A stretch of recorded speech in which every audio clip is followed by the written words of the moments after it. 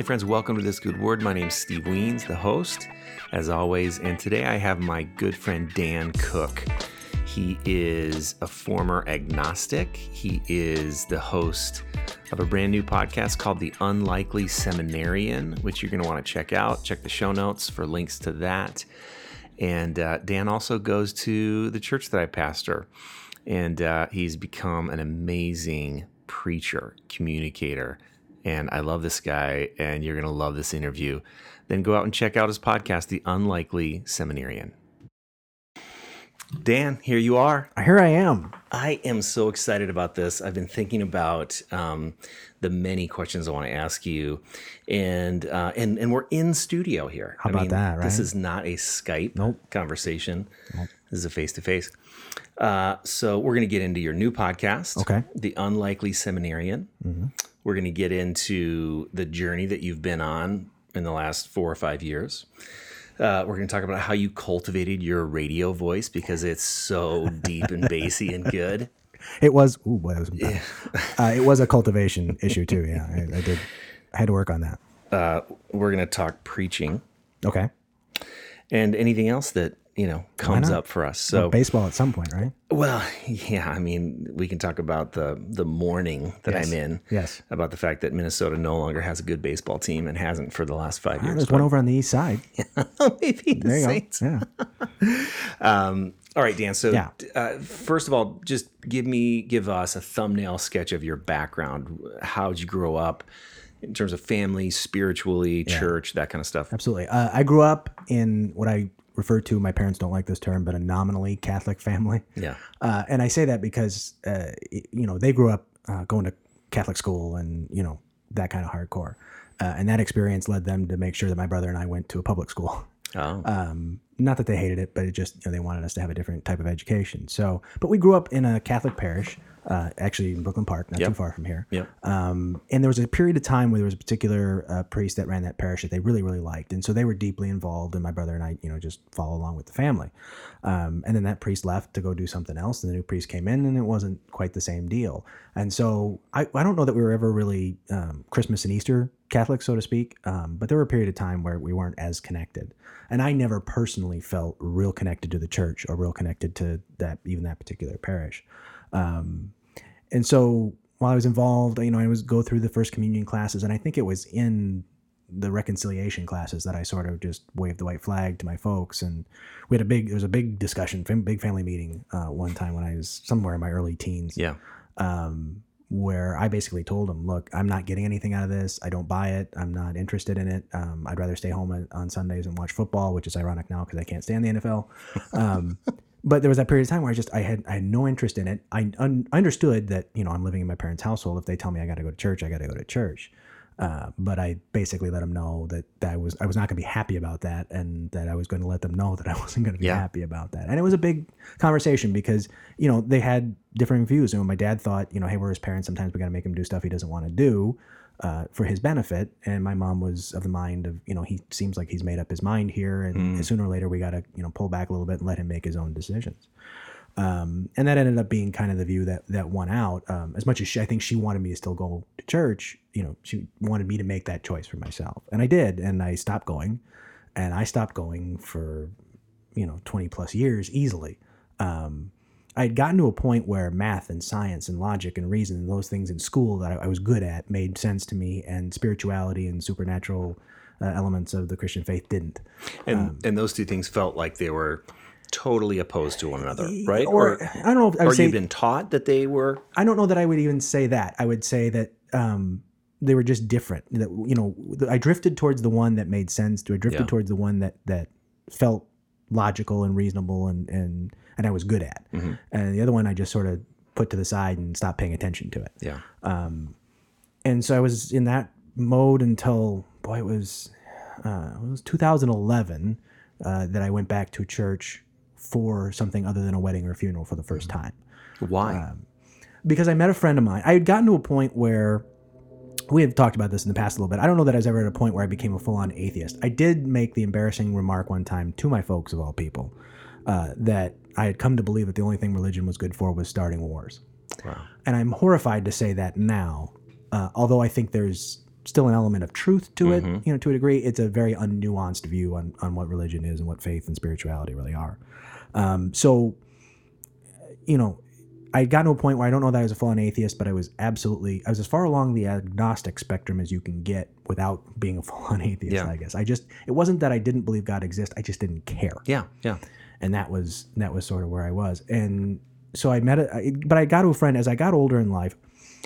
To go back to why I left, you know, when I was looking at math and science and stuff like that I was good at and that made sense, I began to believe that you couldn't have both, that you couldn't, you know, be a person of reason and logic and science and believe in God and believe in supernatural and believe in spirituality and have faith. And yet as I got older, I met very, very smart people who believed in both of those things and didn't see any kind of conflict in that. And that sort of reoriented my thinking a little bit. And it was sort of a series of things where I got to a point in life where I was like, okay, I see this thing that other people have, and I'd kind of like to have something like that. I mean, not Christianity. I can't be a Christian, right? But some sort of faith or spirituality or community in and around those sorts of issues.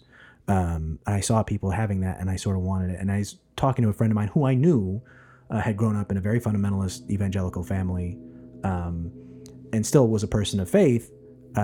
So maybe I was asking without asking, but you know, she at one point just stopped and said, "Hey, you should come to church with me."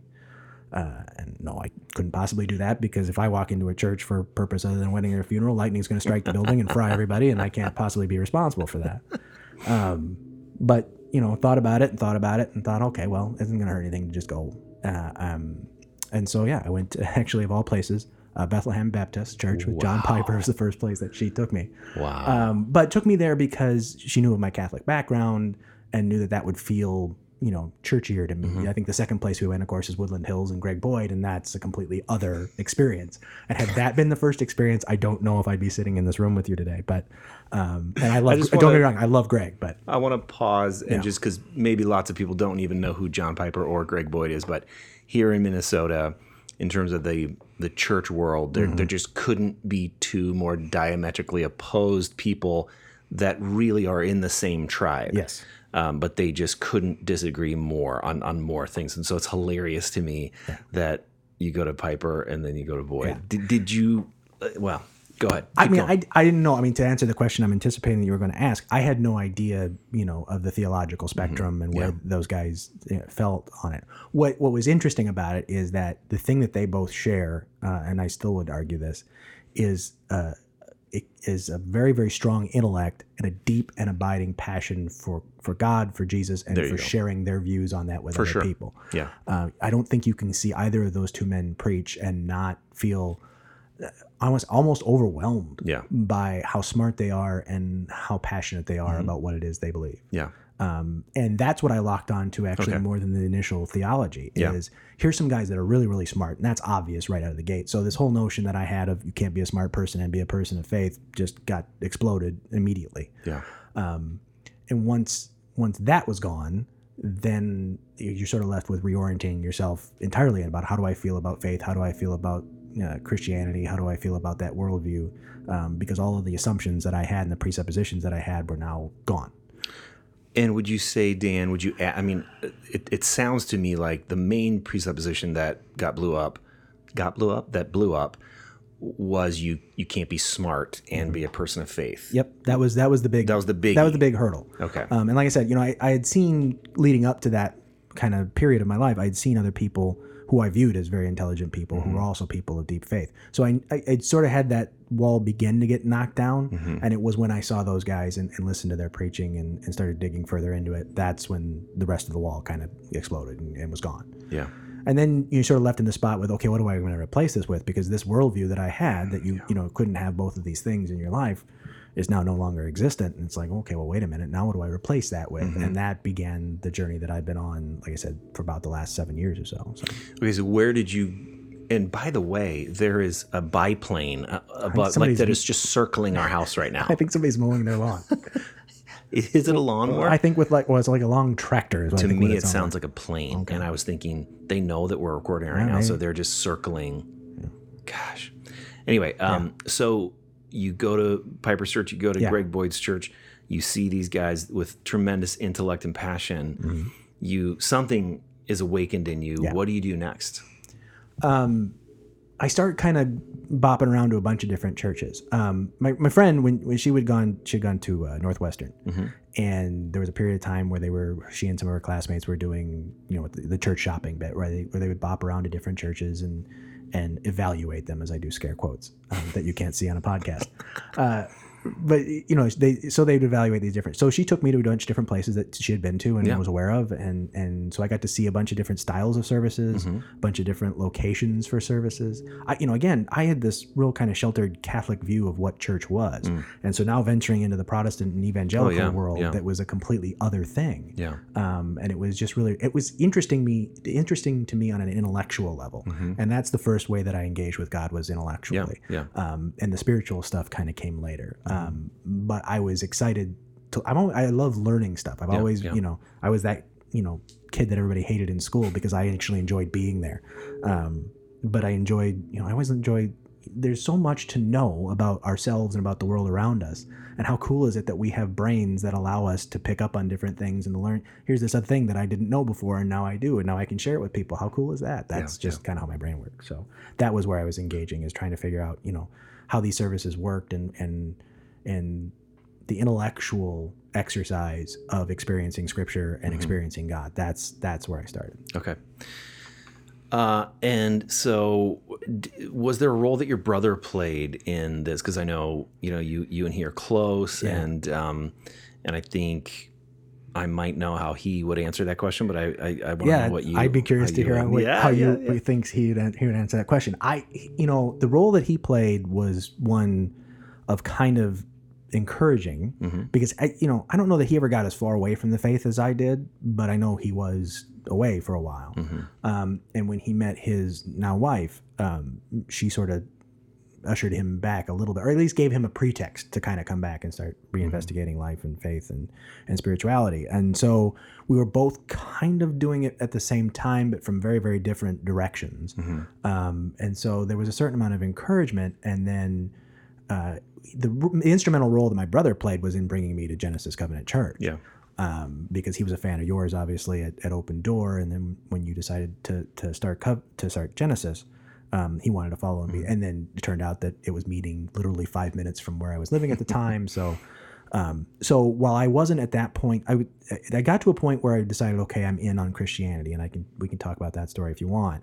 Yeah. In fact, go there now. Do you want to go there now? Okay. Yeah. So we'll go there now. So that story came about. I got to a point where intellectually I was interested, and I was involved and engaged. But I kept waiting for this salvific experience that I kept hearing, the earth shattering, the choir of angels and that kind of, and that feeling I didn't have, and I didn't know how to get, but I thought, okay, well, I've got to get there, or I can't really be in this thing. So I don't know how to get there. And I actually reached out to several different people, including Greg Boyd of all people. I sent him an email and got a response, and just talking to different people about it. Okay, how does this work? And I kept hearing the same thing, but I didn't understand it. It was, no, you got to just kind of jump in feet first, and then, the rest of it will take care of itself. And that's not my personality. Yeah. I want plan. I want structure. Yeah. I want to know kind of how things, I don't need to know every detail, but I need a loose idea how things are going to go so that I can, have some idea of what to expect. And so this whole notion of just, just say yes to God and then you're good. Made no sense to me whatsoever. Yeah. And it wasn't until I heard a sermon preached by a guy through Woodland Hills, through Greg's church. The guy's name is Bruxy Cavey. Yeah. And he preaches Meeting House in Toronto, who's phenomenal. Yeah, if you guys haven't heard him preach, he's just a 10 of a human being. But it was a sermon on the atonement theory of all things. And he does the whole 40 minute sermon, and then gets to the end and is doing a Q&A, and of course he's Canadian, so that's Q &EH ? That's great. Which is phenomenal. I love Canadians. So he gets to the end and he's doing the Q&A, and he talked about how the second most important question in Christianity was, why did Jesus have to die? And that's talking about the atonement stuff. But the most important question in Christianity, and again, this is the very, very, very end. The most important question in Christianity is asked by the jailer in Acts chapter 16 when he says, what do I have to do to be saved?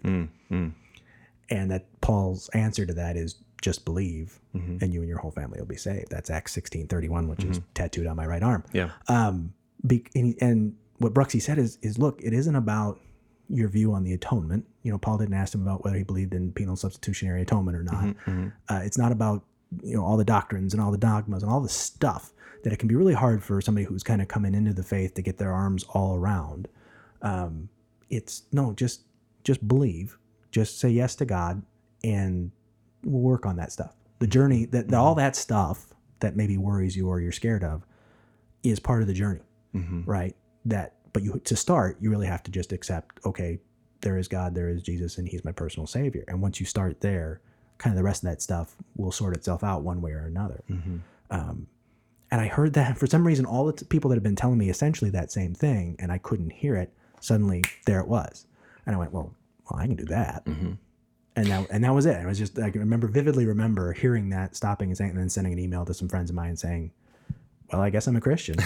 Because I did that. Because I just did this. So, well, I think it's fascinating on one level because I know you now, and you haven't lost any of that love for science and logic, and things have to make sense, and apologetics. But so that none of that went away for you. But it's fascinating to me that it's like you, of all people, needed to hear, listen, like, I get it, I get your path, but you actually can't figure it all out first. Yeah.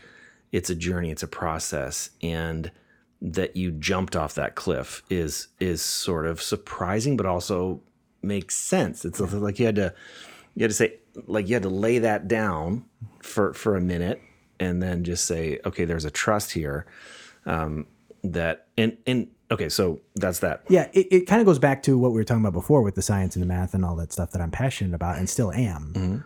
If I couldn't have found a way to make that resonate or make sense with in terms of a spiritual Christian worldview, then I couldn't have ever gotten here. Right. And there was a blog that I read, friend of a friend sends me this thing, and in the blog the guy talks about, because my big question was, why did God create a world that I can understand intellectually on a scientific basis, and then he doesn't allow me to know him the same way?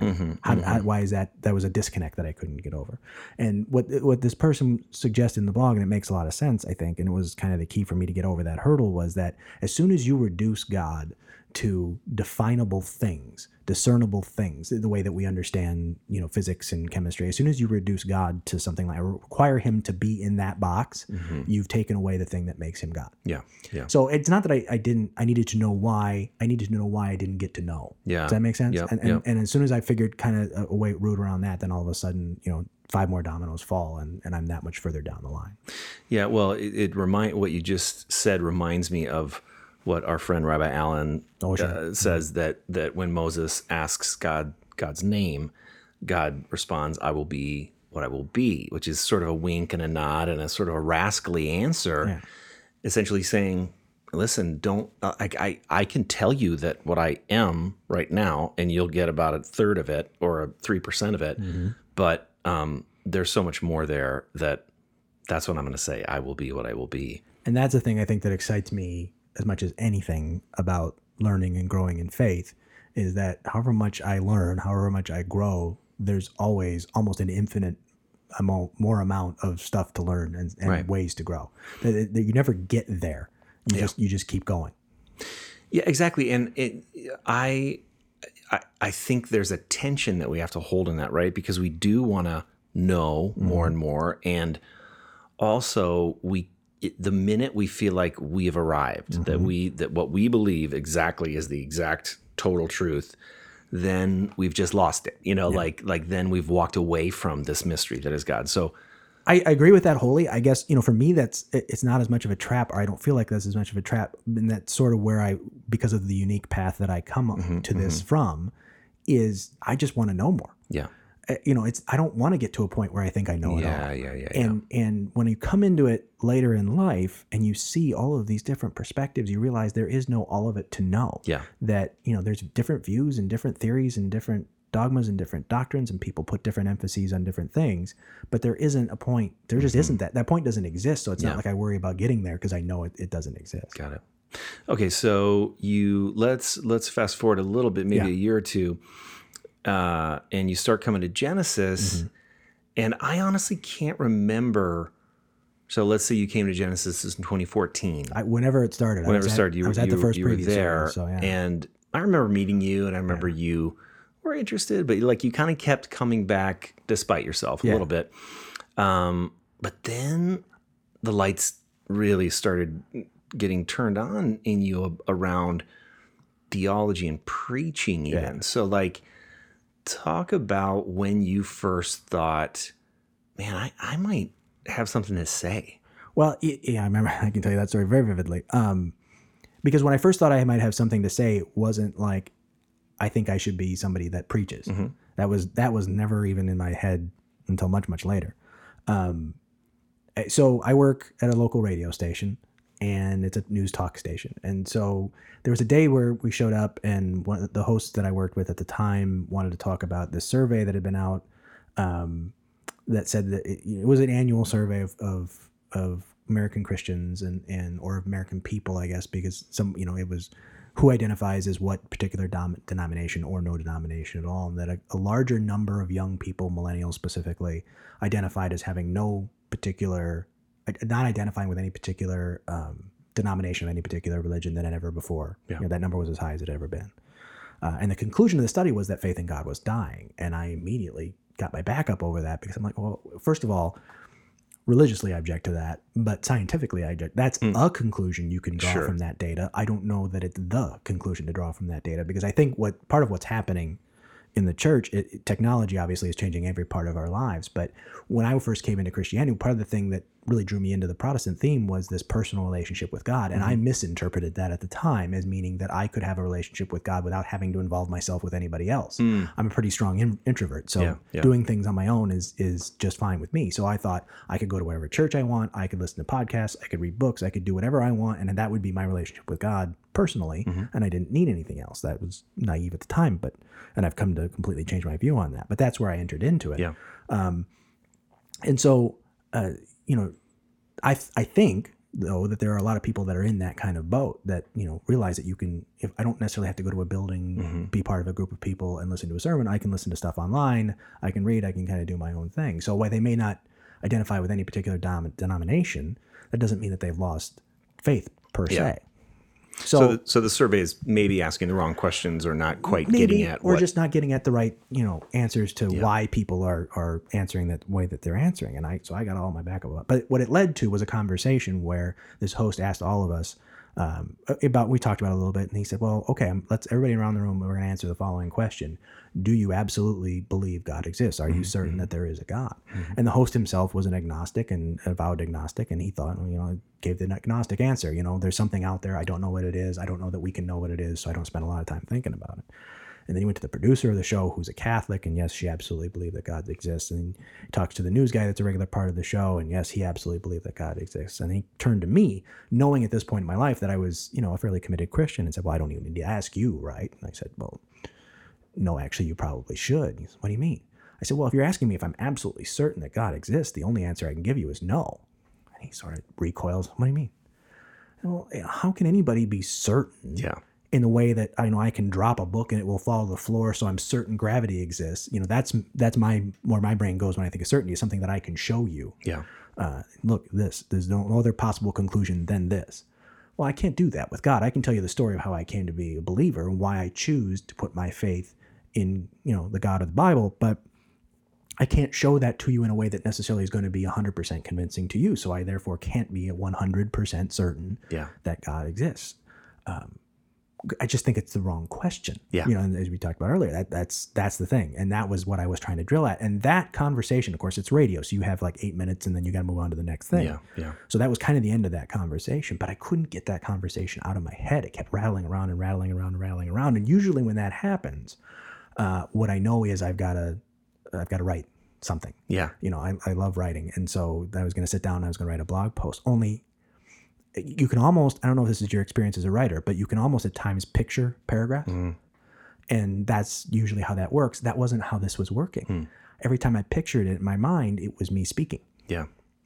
And I wasn't anywhere in the neighborhood of thinking that I should be a preacher at that point. And so, I really, really fought with that because I'm like, why is it doing this? I didn't have the educational background. I had no training. I hadn't been to church for that long. Yeah. How do I know how to do this? I mean, I can't possibly do this, right? And I sat with that and it wouldn't go away. And eventually I decided I had to start talking to some friends about it. And the friends all told me to go talk to my pastor. So I did. You and I sat down and I had actually written it all out. I remember.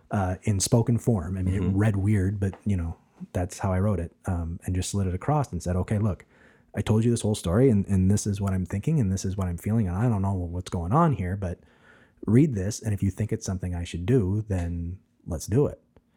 And next thing I know, I was up on stage at Genesis Covenant Church giving a sermon going, what in the world is going on right now?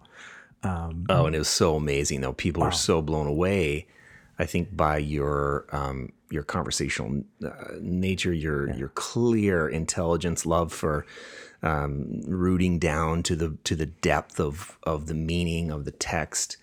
And I remember being really kind of blown away by, this is your first time that you've done this, and your work with the text was really good. It was really sharp.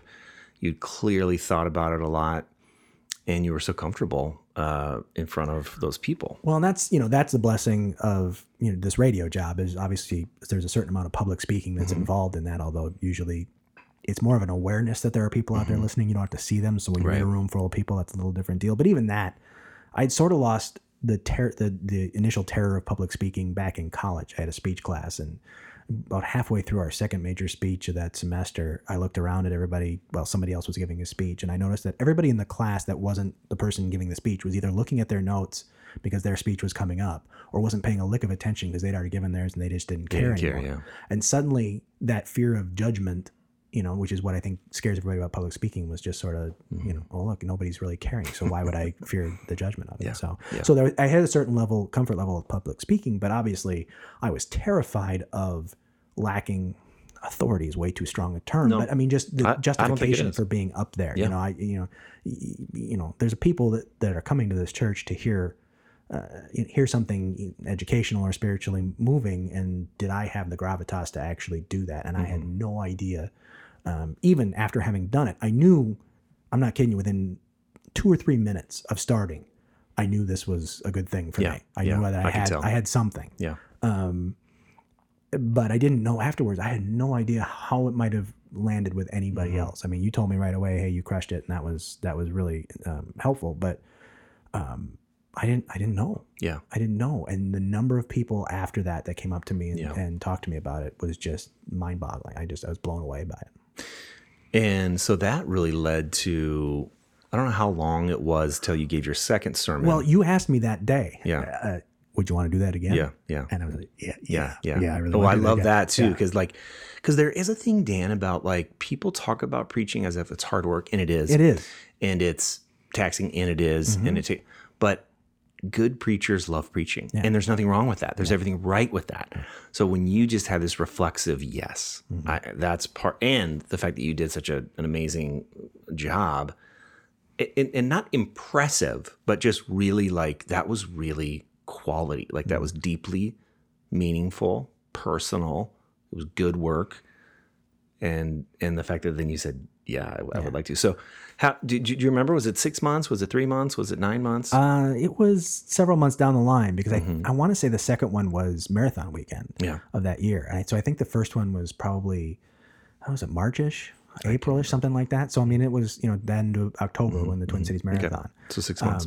So it was somewhere in that range that the second one came around. So the best comment after the second one, a gal, and I don't wish I knew her name. I don't. She came up to me afterwards and she said, I really loved your first sermon. Which was, and I get it, because she was talking about her son and how it related to, the relationship that she had with her son. And it was so sweet and so nice of her. But and she even realized as she said that there was that implied kind of backhandedness to the compliment. And this one was really good too. Yes. But I really liked the first one. Yes. And even in that, with the fact that I heard that and I didn't really take it as any kind of insult, because I knew what she was getting at. And it just, I don't know, every time I've been up there and done it, at some point it's felt right.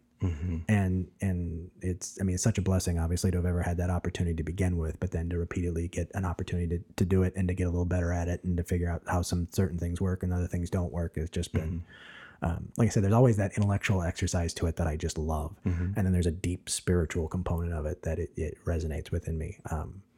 I just adore it. So here's this radio guy, and he's starting to preach now, and so then you started you started wondering about seminary. You know what happened was that there were people that came, and this has been almost each time. Some after I've preached, somebody's come up and said something that made me think about some directional nature of my life. And, we'll get to the podcast later, but that came after a sermon too. Yeah. That it was really after the second one. That people started coming up and saying, "Hey, is this a thing? Are you going to do this now?" Which, I had no notion of actually ever entering any kind of, vocational ministry. So no, this is just something that I am so blessed by the community of Genesis that I just want to give back all the time. And so whatever I can do in whatever form that is, whatever all the different volunteering, one of them, Christian Ankrum, asked me at one point, is there anything here you don't do? Yeah, it's kind of true. Which it kind of is, but that's the beauty of being part of a church early on is that obviously they need volunteers, so you can try a bunch of different things, and the community has embraced me not only in the terms of the volunteering, but just in general in so many different ways that, of course, anytime I get asked to do stuff, sure, absolutely, I want to do that. I want to help. So it's been such a blessing in that way, but that it was always just part of that volunteering. That's how I viewed it, initially. And then enough people kept at, "Hey, is this a thing? Is this a thing?" That I started to think about, even my mom at one point, "Stan, when you talk about that place, or when you talk about preaching, you light up in a way that you don't other times. And I just think you need to know that." And I hadn't seen that until literally she said it and went, "Oh, okay, yeah, I can see that now." Yeah. And so all of that was sort of brewing around in my head. And then I thought, well, okay, maybe I could work at a church or at Genesis or in some way, shape, or form. I mean, I can't go to seminary. That's ridiculous. I got a full-time job and it's radio. The hours are always weird and shifting around. So trying to commit to any classes, it just isn't possible. So again, I reached out to my pastor and said, "I think I want to get involved in this somehow, but I can't do seminary. So I know there are other paths to get into ministry. What are the other paths?" And I laid all of this out for you. And it was such a classic God moment because, I come into this, I want to do this thing, but I don't want to do it this way. And your immediate response is, "I think you should go to seminary." Which, if you know me, I don't throw that out lightly, not because, I don't think people deserve to go to seminary, but seminary is really not the best move for lots of people. It's hard and it's expensive and it's not convenient in a lot of ways. And which are all the reasons that I didn't want to do it. Yeah. And so for you to come to me and say, "This is what I think you should do." My first thought, of course, is, did you not listen to the last 10 minutes of me talking here? Did I just told you I don't want to do this. Why are you telling me I should do this? But then, of course, you've now planted a seed, and I start thinking about, and you explain ways in which it could work in my life, and why, because of all the intellectual engagement that I enjoy so much, that it could be a very valuable experience for me. And we talked about the different kinds of pastors that are out there. I think there's not just one version of pastor. And I think that's one of the things you wanted to talk about too. And that was the thing, is because, like I said, I'm trying to find some way into being part of this in a more vocational way without having to go to seminary. And so that was where I was trying to explore. And God reached down and tapped you on the shoulder, and you said the words that I needed to hear. And, here we are. Well, it's funny because I did break your brother's rule. Which this is what he has said to me and would say, and I know it's true, is if you want Dan to consider doing something, you never tell him that he should do it. Yeah. You have to be like, seminary could be He came to me at one point, God bless him, I love him to death. Came to me at one point, he goes, "Dan, I finally figured you out." Which is just terrifying coming from, your little brother that you've battled with your whole life, right? Because he sees and knows you in ways that nobody else does. For sure. "I finally figured you out." I'm like, "What?" He says, "When I think you should do something, if I come and tell you you should do something, your immediate response is no. And if I push at you to do it, you dig in and you just, because that's why. But if I just sort of suggest something and then I shut up and step back and just let it marinate, you eventually come around and do." He says, "You waste an incredible amount of time getting to the point where you do what I think you should do, but eventually you get there." And that is in so many different ways in my journey, in my relationship with God. that's sort of how God is. I recognize that instantly in how God, he gives me these little nudges. I need you to go in this direction, Dan. And no, I can't possibly do that. I can't possibly play with the worship band. I know how to play guitar, but I'm not that good. And I couldn't possibly be part of that. No, you could do that, Dan. You can be part of that. And I think about it. And all of a sudden there I am up there playing, I couldn't possibly preach. Well, no, actually you probably could, I couldn't possibly go to seminary. Well, actually there are some ways. Here's kind of how, and if I think about it long enough, I get there. But I have to think about it. That's just me processing. But I love that, because what you're saying is something I believe is true, is that God respects our personality and works with it. Like I think so many of us have a picture of God just lightning bolt and you got to do it or not, or do what I say or get out. And that's not my experience. No. And that's not your experience. Well, and I think if you think about the Bible, say that's not, if the Bible's the inspired word of God, if the Holy Spirit then why isn't the Bible spoken in one voice? Right. It's spoken in all kinds of voices because God creates all different kinds of people. And I believe that God created the people that wrote the different portions of the Bible specifically to put the Bible together in this certain way. That he had this vision in mind for how this was going to work. And so when he created Paul, he created Paul with a certain personality that was going to then manifest in in these texts that we're, and the same with James, and the same with Peter, and all the different biblical authors. And so, I think he absolutely does that with each one of us in various ways. And he knows me, and he knows that, I'm very calculated and considering in how I do things. So, okay, we'll just give you little nudges. And so when I started thinking about the seminary thing, one of the questions that you asked me that was really, really pointed was, you got to decide whether you want to be in ministry or whether you want to be in ministry in Genesis, because that may not be the path that you end up on. And if that's what you have your heart set on, then you may end up being disappointed. So you kind of want the other thing, or maybe this isn't such a good idea. And I really took that to heart and kind of had come to a point where I said, maybe that's right. Maybe I can just be as involved as I can be with this church, and that'll be enough. And that's what I need to do. And I'm not kidding you. I came to that kind of conclusion, or sort of stopped in that spot. And within the next 48 hours, I had 3 different people that weren't connected in any way, shape, or form reach out and tell me that months after I had given that second sermon, they'd had a chance to listen to it. And, hey, this is really a thing. You're really good at this. You really should be more involved, and you should be doing, And it was, it was subtle, and it wasn't subtle. In the way that God is, right? I settled in a spot that wasn't where God wanted me to be. And he, okay, guys, go get him. And, gives me 3 different nudges. You need several different moments of encouragement or affirmation. And I think that's what I love, is that God respects that about your personality. Absolutely. Now, you had if I'm remembering this right, and I think I am, but you had a pretty significant conversation with your dad. That really helped you decide, I'm going to seminary. Yeah, because, one of the things that was really the kind of the final hang up was, my financial situation was what it was. And now I'm going to be taking on school debt.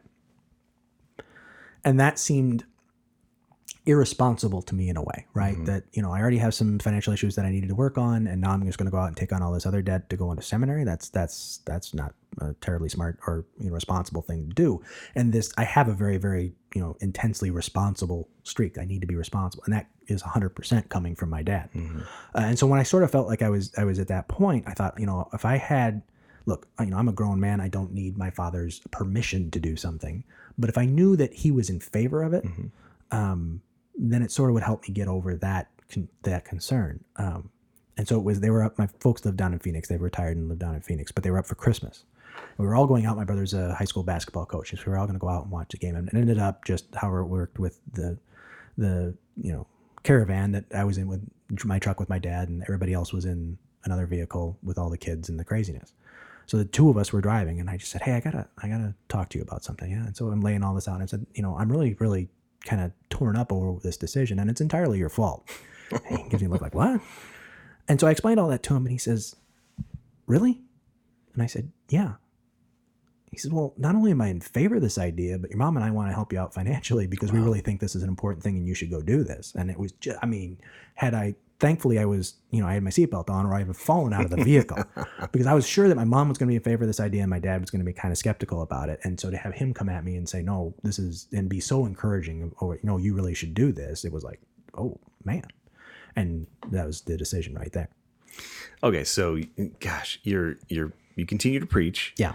You're in seminary now, and then you have an idea to start a podcast. Right. So I'm just literally this week started as we record this, started my second year of seminary. I started the second fall semester. And so after the last sermon that I gave was on Trinity Sunday, and was in a theology class at that point. We had talked about the doctrine of the Trinity, and so that just all kind of meshed together, right? Well, obviously this is what I'm going to talk about. And why that, not so much the nuts and bolts of the doctrine per se, but what looking at God as Trinity has to teach us and practically. And so after the sermon, somebody at Genesis came up and said, "You ever thought about starting a podcast? Because it'd be kind of cool to learn seminary without actually having to go to seminary." Like, okay, well, yeah. But again, I'm working full time. Yeah. I'm going to school full time. I've got, some semblance of a life. When in the world am I going to do a podcast? That can't possibly happen. I couldn't possibly do that. No, of course not. No. But I think about it. Let's see. Well, actually, if I did this and I did that, I could do, and I talked to you about it, obviously, in terms of, what the equipment cost would be and so on and so forth. And suddenly I'm having, okay, well, I could do an episode on this stuff. I could do an episode on these things. And this idea started to take place that I don't want to say I come to faith from a unique perspective, but I come from one that probably isn't standard. Yeah, for sure. And seeing what I'm learning and what I'm experiencing in seminary through that lens, and then being able to communicate that to people seems to have value. Based on the feedback that I get, it seems to have some sort of value. People would be interested in that.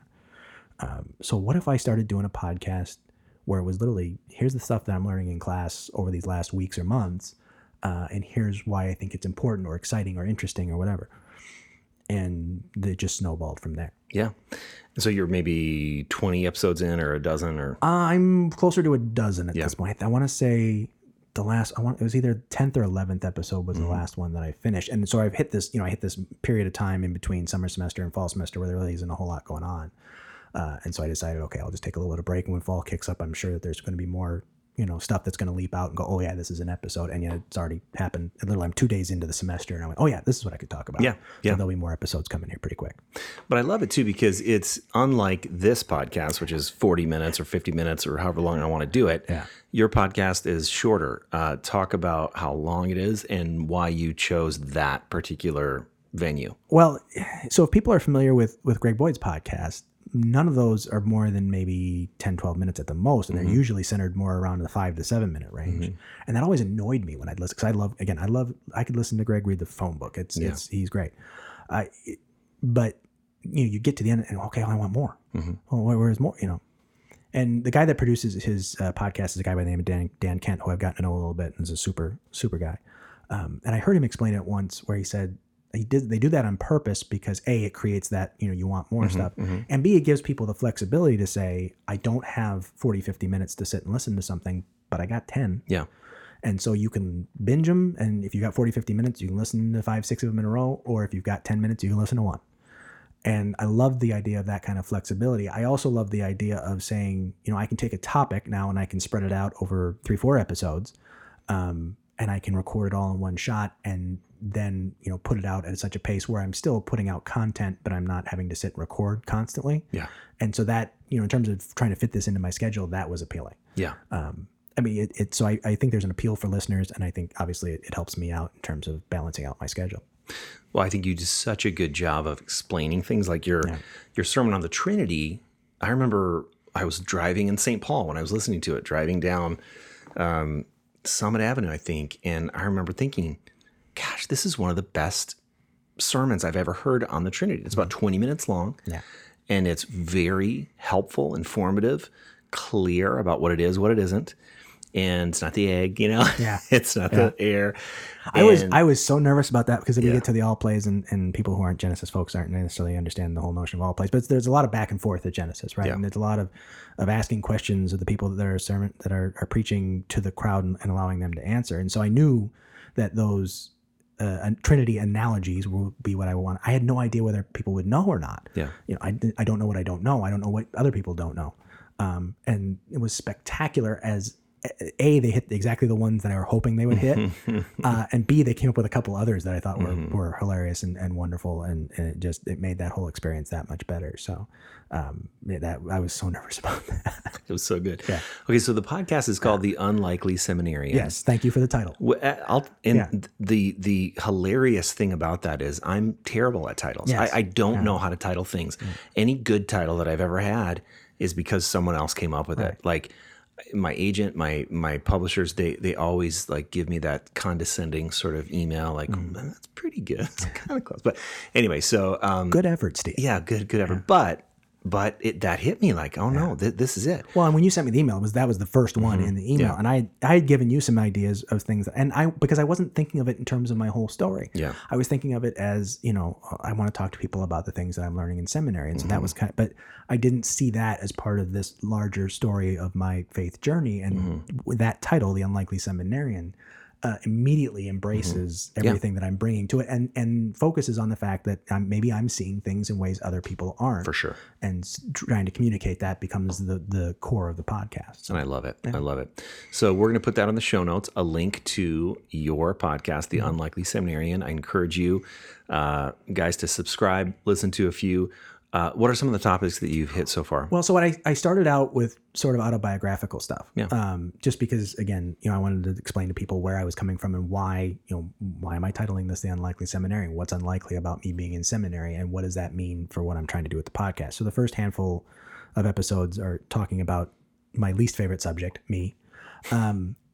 And then I did a couple. Actually, I had just gotten a tattoo not too terribly long ago that was faith-based, and so I wanted to talk about that a little bit. And when I started digging into theological stuff, it was like, whew, okay, now I can stop talking about me. Now I can talk about theological stuff. So I think the very first one, the last one that I did, I'm blanking. I should have had a list in front of me. The last ones that I did were on complementarianism and egalitarianism, and how I believe that we create a false binary with those two, and they actually exist on a spectrum and have a whole lot more interactivity with each other than either side really wants to believe, and the danger of making that a binary. And I sort of link that to modern politics and so on and so forth. But it's sort of, one episode is here's what definitionally complementarianism is, and here are its strengths and here are its weaknesses. And then the next episode is talking about egalitarianism. And then the third episode sort of ties them together and says, okay, this is why I end up where I end up on that spectrum.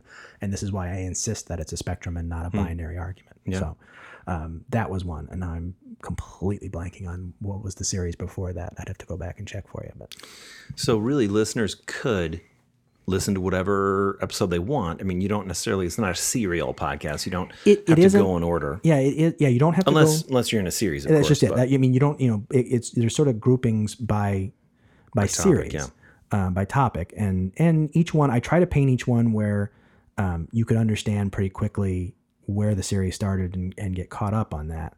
And so there's recaps, a little brief. Okay. In the last episode, I talked about X, Y, or Z.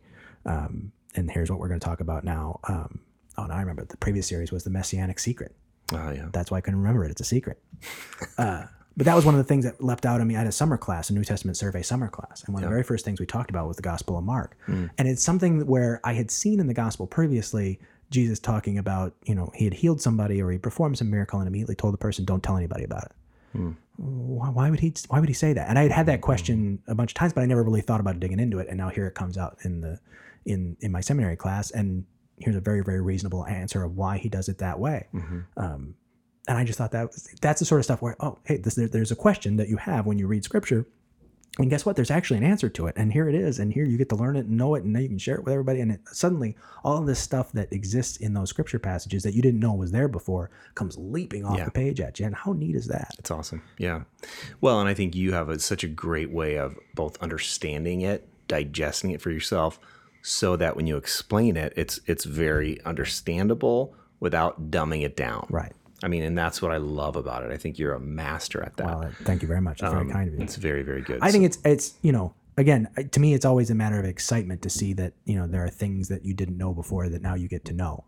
I find that exciting. And so I get excited and I want to be able, I almost learn those things by thinking, how would I explain this to somebody else? Yeah, exactly. And that helps me learn it. And then if I can then turn around and use that, how would I explain it to somebody else, for a podcast or a sermon or whatever else, then that's just, gravy.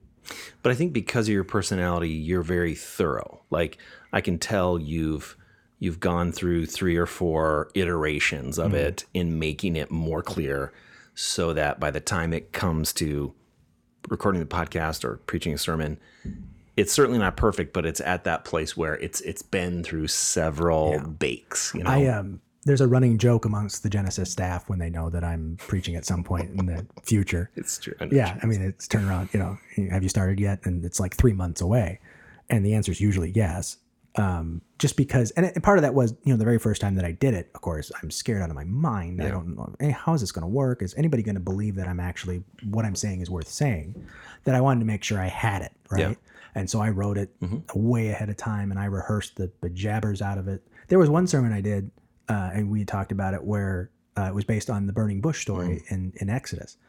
And so I'd heard this thing at a scripture circle with Rabbi Allen, of all people, that really it was an exciting way of looking at that story and what that story could tell us.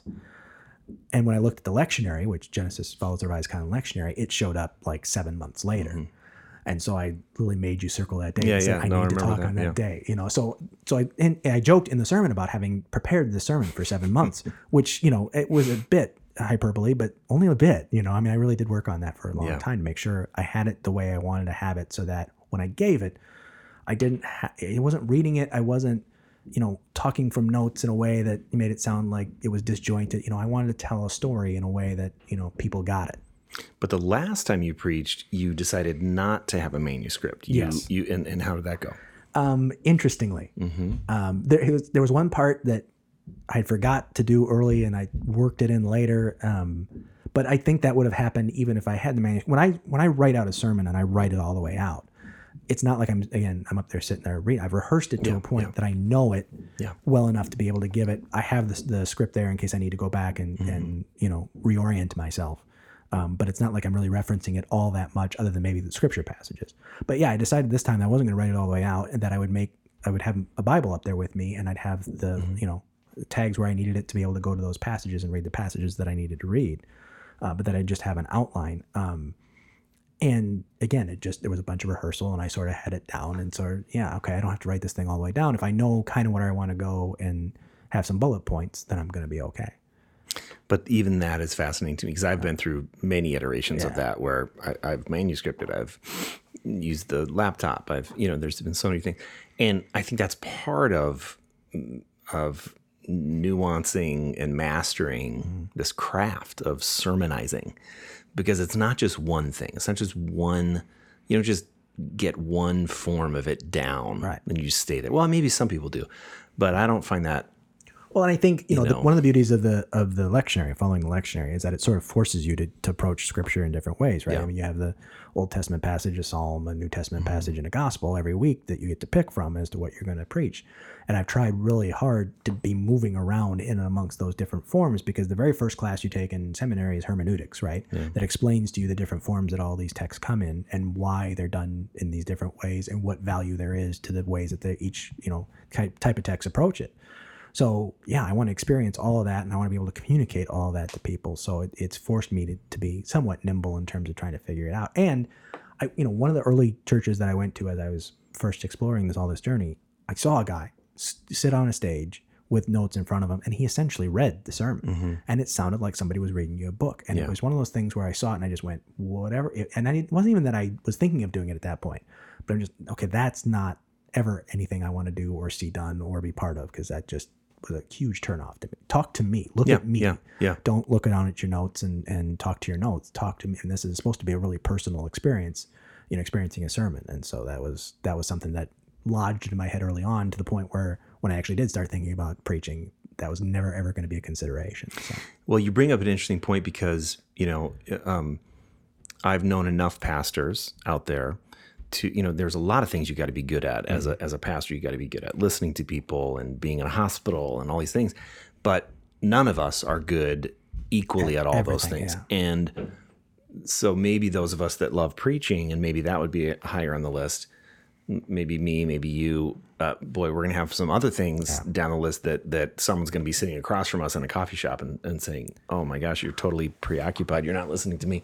Well, and I think, again, when I was first exploring the idea of going to seminary or being in vocational ministry, I expected my mom to be real excited about it. And she was more hesitant than I expected.